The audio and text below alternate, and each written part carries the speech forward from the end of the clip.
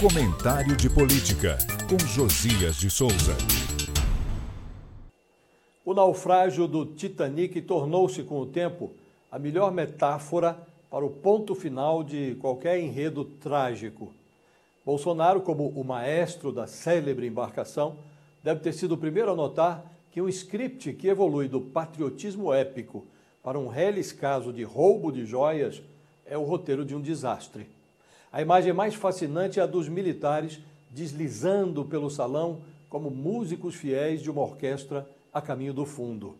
Nesta sexta-feira, ao arrastar para o epicentro do escândalo das joias o pai do tenente-coronel Mauro Cid, a Polícia Federal mostrou que a água invadiu os trombones. Lorena Cid, o genitor do ex-ajudante de ordens do capitão, migrou da condição de general de mostruário para de contrabandista de joias, um contrabandista 4 estrelas.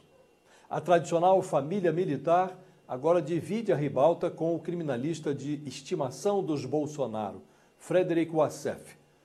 Ele se comporta como um bêbado que atribui o desnível acentuado do convés à qualidade do champanhe. Com as caldeiras explodindo, os militares tocam sem desafinar. As Forças Armadas não emitem nenhuma nota fora do tom. Os oficiais enrolados não se animam a incluir no fundo musical a partitura de uma delação. É como se Bolsonaro, com água pelo nariz, ordenasse à sua orquestra: toquem com brio. Expurgado do poder, o inelegível já não pode mandar cortar o salário da orquestra. Mas os músicos das Forças Armadas se recusam a procurar o bote salva-vidas.